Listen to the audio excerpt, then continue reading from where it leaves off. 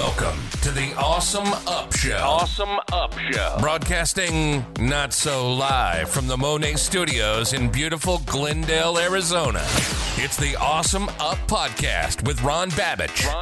Where we talk all things awesome in innovation, business, and great ideas. Now, here's your host, Ron Babbage. Let's get awesome. Today we're going to share ideas about big ideas and how to create distinctive competency from your big ideas. We're going to jump into working with the mechanics today of core messaging. So brand building has really two large halves. The first half is finding your number one core message in the sea of sameness that's out there. And this is for selling real brands, because all roads lead to it and away from it. It's the message that you'll pump through the communications pipeline with every dollar that you spend. And we start at one because it's as useless to have a pipeline without oil to pump through it as it is to have an Autobahn with no beamers to drive. So the second half of this brand building is managing the execution elements needed to grow a strong, lasting brand over time. So here we're creating long-term brand equity by budgeting resources, starting with getting our distinctive competency message right? That's first in our heads. So we need to determine what our true distinctive competency is, and it's our proposed distinctive competency that we, number one, that we choose a unique, ownable specialty, right? The specialty that we can be one in. And that number two, that we articulate our specialty in a brief but exact specialty statement. And number three, that we propose what our ideal distinctive company should be in the simplest, shortable possible set of words. That is probably the most important piece of this whole thing that to take away from. So, step two is expressing our distinctive competency so it penetrates into other people's heads. So here we're creating our core message elements that transfer our proposed distinctive competency to the external world, consumers, the internet, media, investors, and turning it into a bona fide living distinctive competency idea. So to do that, we have to move on to step four, which is fabricating the distinctive competencies idea with building blocks to express it verbally, visually, physically.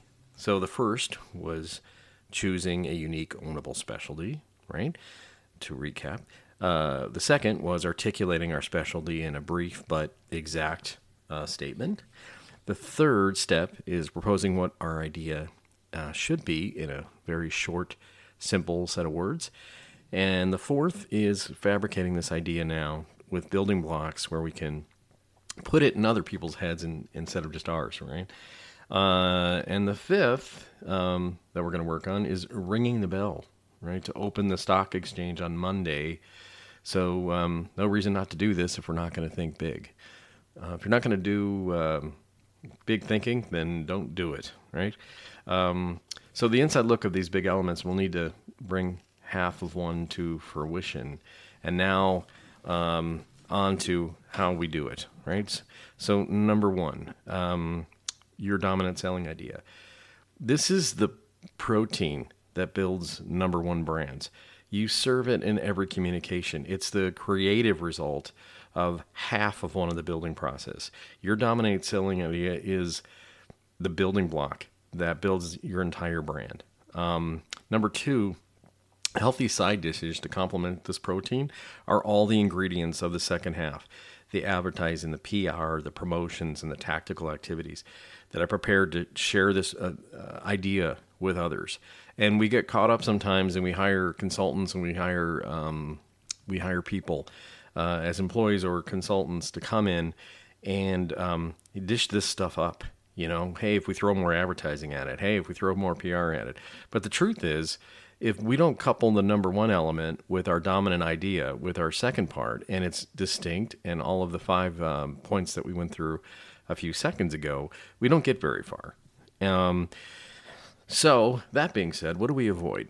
So as we said, we're going to lose the addiction to our, going to lean on protein, really is the best analogy, and move away from the sugar and the cheap thrills, that the tricks are sold through, and focus on the protein. So let's talk about what our official definition of distinctive selling or distinctive competency selling actually is. So let's lay down a definition from here on out. So in broad terms, we've talked about how a distinctive competency selling idea is our motivating difference. It's the one difference that tips the scale in our direction versus all of the others at the moment of the purchase. Then we get more specific. It's the one thing that guarantees you a monetizing difference to be considered number one in a desired specialty, a specialty that contains all 5 selling ingredients, right? And we call that specialty because, why? Number one, it's super relative. It means that you're number one at something. You're the best in class. Number 2, it means that you're important. It means that something really matters. 3, it's believable and truthful. It means that there's a logical reason why number 1 and 2 make sense. Number 4, that it's memorable. It means that there's an emotional hook that penetrates and it's remembered until purchase time. It takes away some type of pain. It improves some type of monetary issue. It makes somebody's life better in a ginormous way. It makes the difference that we not only need, but we want. And it's tangible. It's real. We trust it because we've experienced it and it's performed as promised. Then we add the final piece. A specialty with all 5 ingredients is just another number one specialty until it's attached to your name. Then it's your number one specialty. Then it's a dominant selling idea. So in that, friends, is what this comes down to. A distinctive competency selling idea is the fusion of your name and one specialty in the customer's mind. It's the fusion of your name and a number one specialty in the customer's mind. The world's safest car is a number one specialty. Volvo is the world's safest car, is a distinctive competency selling idea. The idea isn't a tagline, although if you're good, it can be, and we'll talk about that later. But it's the thought that flashes into the customer's head when she either hears your name or thinks of that specialty, and it's a quick example of mental phrasing that regardless of the wording or the syntax, it brings together your name and that specialty every time. The only one with blank, the only one with a Tootsie Roll center. The best blank, the best TV picture. The number one car rental company. The most famous blank for blank, the most famous island for scuba. The number blank fastest car. The blank company, the consumer-driven health insurance company. The blank that the soup comes with big chunks. The distinctive competency selling idea is the shortest, leanest, most succinct verbalization, visualization, or actualization that rings the 5 bells for the selling ingredients in the target's mind. In fact, it's worth tattooing the catchy acronym we made up, that it's important, believable, memorable, and tangible backwards across your forehead, so that every time you sneak out of your office, you'll read it in the mirror. So with these 5 ingredients, your name and the specialty become a fully installed, living, dominant selling idea of the mind in your target. Without all 5 of these, you might generate thoughts of impressions that lead to trial, but it's not the real thing, and it's not sustainable. And in the end, it all gets back to the simplest, most profound notion in all of marketing, if not capitalism, that the difference that makes me want to buy from you is this. We are shooting for the most concise, possible expression to communicate what our proposed distinctive competency is, because that's how the brain talks to itself, and that's how it stores data. Fewer words, more power.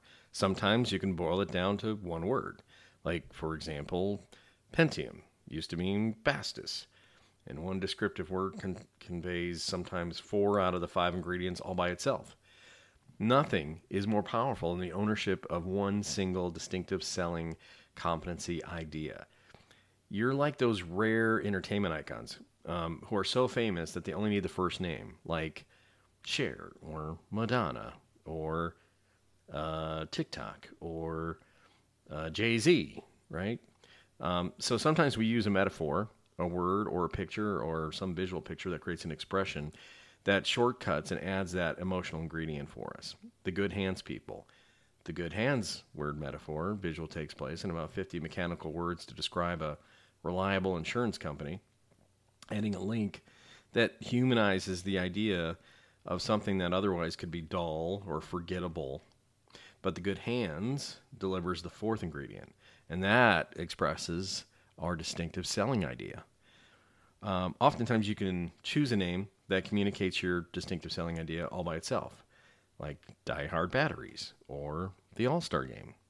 And a reminder that's important is that remember that only 4 of the 5 we've talked about, the superlative, the important, the believable, and the memorable, can come from messaging alone. I mean, with those 4, you're doing pretty well because you're successfully expressing and promising what your distinctive selling idea is. But the tangible part, the 5th ingredient, only comes from an actual product performance as advertised. At some point, your product's got to do what you said it's going to do. And only then have we created some permanent, sustaining, distinctive selling idea in the customer's mind that we can grow over time. So why is it that category and specialty come before brand? A category is a grouping of products that we do of a kindred connected function that separates them in a class. A specialty is a singular attribute, right, of that category. That's important enough on its own to sustain the entire business. A brand is your named entry in any given specialty. So we must have categories for these things to have specialties, to have brands for 2 vital reasons. 1, categories and specialties give us context to differentiate. This is nature's rule. The values are only defined in relation to something else. Positions only exist that are relative to other positions. An A student in elementary school is different from an A student at Harvard. For instance, in the same specialty, different categories, different brands. Of course, the same category, different specialties, they also enable our different brands, like the chunky soup, the low-carb soup. Both methods are equally effective. It's how people buy. Consumers' brains differentiate and choose in the way that narrows like a funnel. So to satisfy our need, our brains literally in a nanoseconds do this. They move from industry, category, specialty, number 1 in a specialty, your brand. Let me say that again. Industry, your category, your specialty, number 1 in a specialty, and your brand. We can't get to the brand without first picking the industry, then the category, then the specialty, then who's the number 1 specialist in this category. It's exactly like the office filing system. Our brains ask, is this product under F for food? Or H for hubcap? If it's food, then put it under B for beef, or C for candy. People don't perceive it as a multi-step process, but it has to happen that way because we can't think of a Baby Ruth as a candy bar unless we understand what type of food group that is and how our brains automatically file that. These filing systems, they're separating and organizing systems in our buyers' heads. The categories and the specialties are our files. So for that reason, understanding our current category specialty is really important, and it's so overlooked most of the time. That specialty's got to be the first step in determining what our distinctive competency selling idea is. And engineering the differences at that level by creating new specialties in new categories or adjusting our current ones is the best and most powerful tool we have. Thanks for listening to today's podcast. I hope you enjoyed it. Join us next week for more awesome things happening in the West Valley, in Arizona, in our great idea economy between innovation, business, and big ideas, because we share them all here. I hope you enjoyed it. I hope you're having an awesome day, and I will talk to you soon.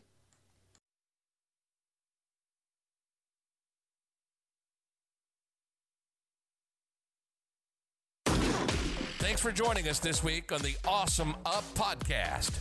Make sure to follow us on Facebook and subscribe to the show on iTunes and other podcast platforms so you'll never miss a show. While you're at it, if you found value in this show, we'd appreciate a rating on iTunes, or if you'd simply tell a friend about the show.